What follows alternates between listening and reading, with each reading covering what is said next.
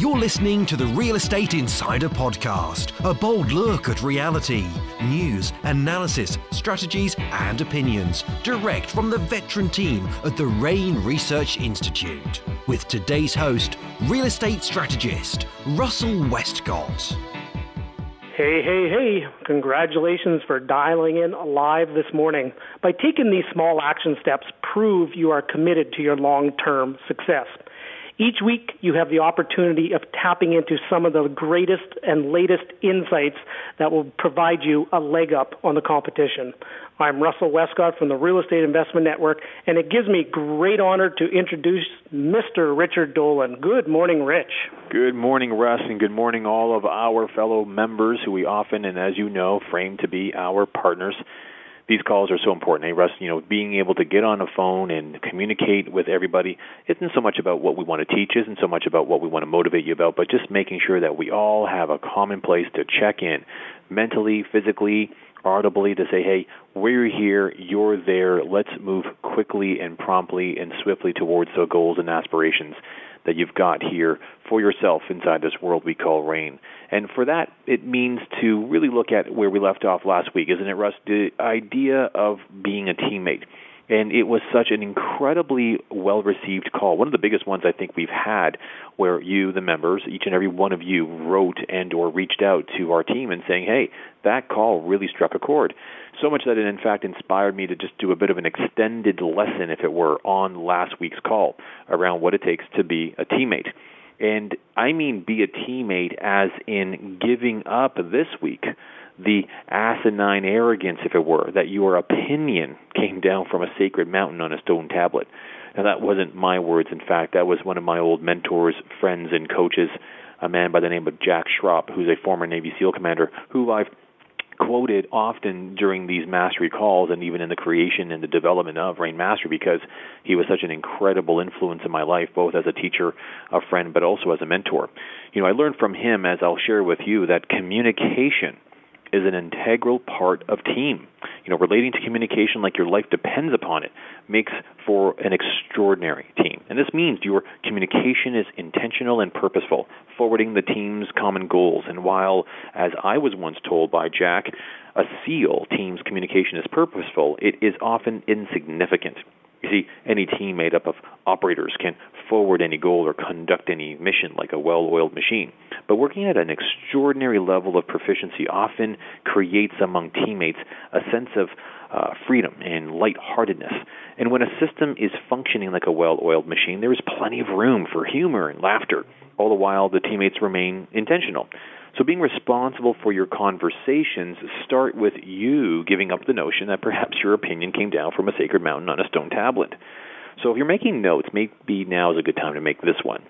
Being responsible means separating the facts from your perceptions.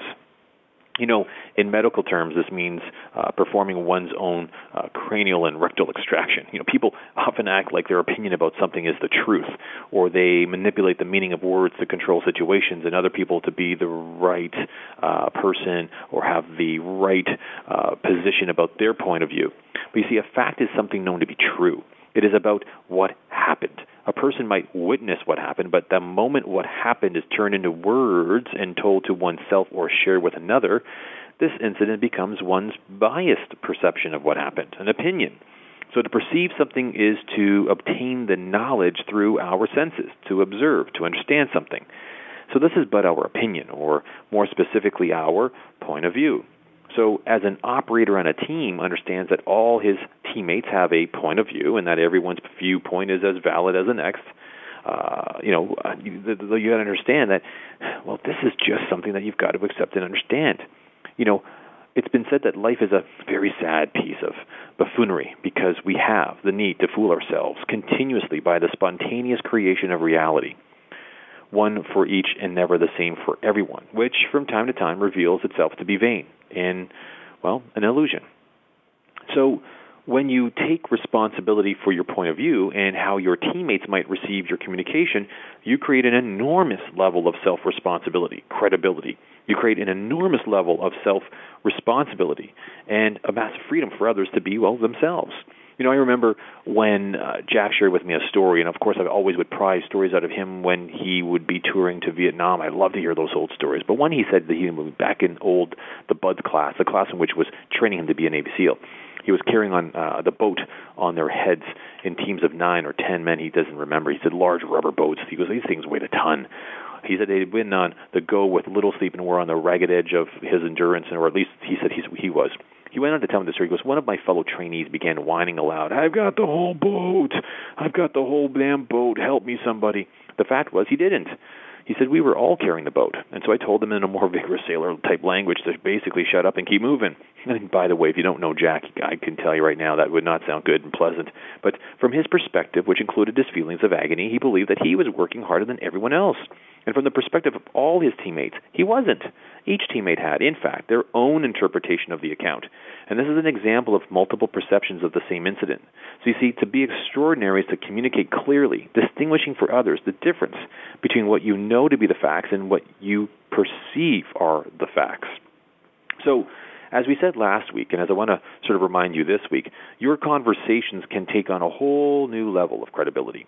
There's a huge difference in how people hear you when you say, listen, this is just my opinion or my point of view, but I think we're getting the raw end of the stick here, rather than we're getting the raw end of the stick. So the reality here is that you've got to understand and appreciate the fact that these are the ground rules to being extraordinary when it comes to producing results. Back to Jack and how he was sharing with me a story. I'll never forget that night. He was with a Monte Cristo number 4. He loved cigars. And he said, back to BUDS, he said, we soon learned that any teammate not pulling his weight is hazardous to the entire team in the mission. He said, time is of the essence in performing each evolution with precision and success. And evolution as in the evolution of the exercises that developed these trainees into what would be later known as Navy SEALs. But therefore, he said that the instructors and the trainees learn to communicate in a highly intentional way. And this includes talking straight and making direct requests. Although admittingly the trainees experience little of this in the early stages, there is no time for lengthy and indirect conversations or candy-coated niceties and leave the other teammates feeling comfortable, but ultimately wondering what the heck is required. You see, to be extraordinary is to give up your whining, your sob stories, and even victimized perceptions that others are hurting your feelings, and that their tone was a little too direct and made you feel uncomfortable. Jack would giggle and then slap his hands together. He said, Richard, you've got to be extraordinary to accept and make direct requests of your teammates. It is to allow people to express themselves the way they do without you becoming victimized by their tone, and to simply listen to the essence of their communication. Whether it's me or Don or Russ, whomever it might be, when we call you all to the plate and actually ask yourselves the question and force you to consider what the answer might be as to what are the results you've come here for, a lot of you have often said, hey, I don't like that guy from Toronto, or, Russ is a little bit condescending, or, geez, Don can sure get tough. But we're really simply being a teammate, aren't we? Isn't the idea that if we were all on a playing field and the play was messed up and to the detriment of the team, that we would actually bark the orders and make sure that you'd hear loud and clear what the next play is? You bet. Like, can you imagine if, a great like Joe Montana during one of his Super Bowls walking over to the line of scrimmage and saying, pausing and leaning down to the center and saying, pardon me, Frank, but would you mind if I place my hands under your butt? I'm not getting fresh here, really. Does this offend you? Because if it does, I will try to be gentle. Like, come on. People often withhold information, forgetting that they are members of a team. This is a form of controlling others. Withdrawal is deadly to relationships, to teams, to goals, to missions, to reign. Withdrawal and a lack of communication, even among, as we're talking about, Navy SEALs, can spell death to one's teammates. Now, I'm not suggesting you blurt out information inappropriately that you know will hurt or humiliate other people. I'm not also suggesting that you indulge in your need to be childish and nasty. I'm suggesting you talk straight about the facts and be responsible for your delivery of the facts, separate from your perceptions of them. The secret to being an extraordinary teammate, or an operator as we've often called it, is to be in full communication, not wandering around talking to yourself. You will fail many times before you even get to be a beginner at this particular element. And I speak myself from experience. Last year I want to share with you, because I just love getting on rants about Jack, but one in particular that stands out that really galvanizes this point was one that he wrote about, where he said that during one of my Vietnam tours, and in the days when only two SEALs teams existed, one on the east and one on the west, and inter-team communication was not a regular occurrence.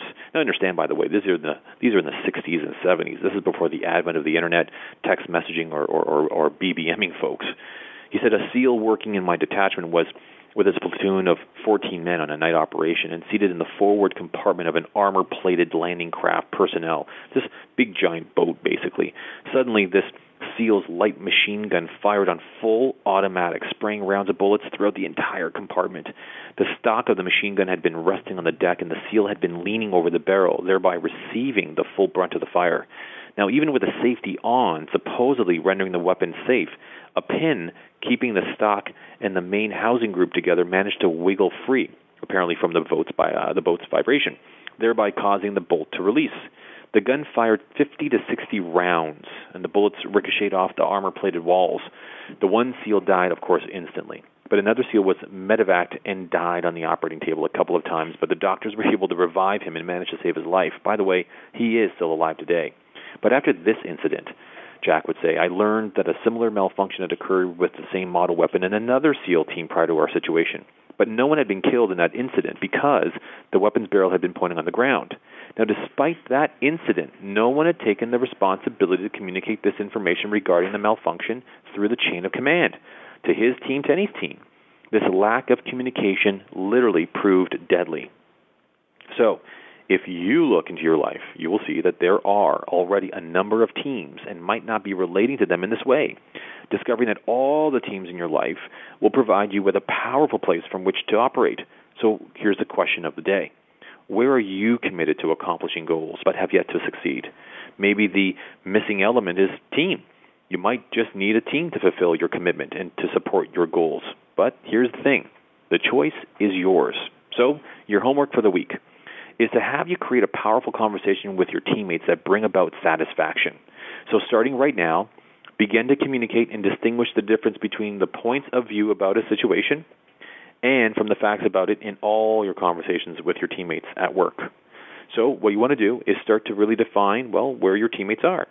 So distinguish the difference between your points of view about a situation from the facts about it in all your conversations with your teammates. What that's going to do is begin to create the distinction around what you need, where you're going, and why it's important. So there you have it. Your week. Team Part 2. Russ, back to you. Wow, that mentor of yours, Jack, sure sounded like an interesting guy. Oh, that dude is someone you wouldn't want to mess around with. But God bless him. He's had a stroke. He's suffered a little, but in his old ripe age, he's an incredible human being, always contributing. Definition of hardcore. You bet. Thank you for dialing in this morning. Today's message is all about teammate communication, pulling your own weight. The next weekly call will be the same time next week. If you have any questions, by all means, please call our REIN office at 1-888-824-7346. I'm Russell Westcott from the Real Estate Investment Network, signing off, wishing you a masterful week. Bye for now. Thanks for listening and engaging with the Real Estate Insider podcast, a bold look at reality. Share the reality.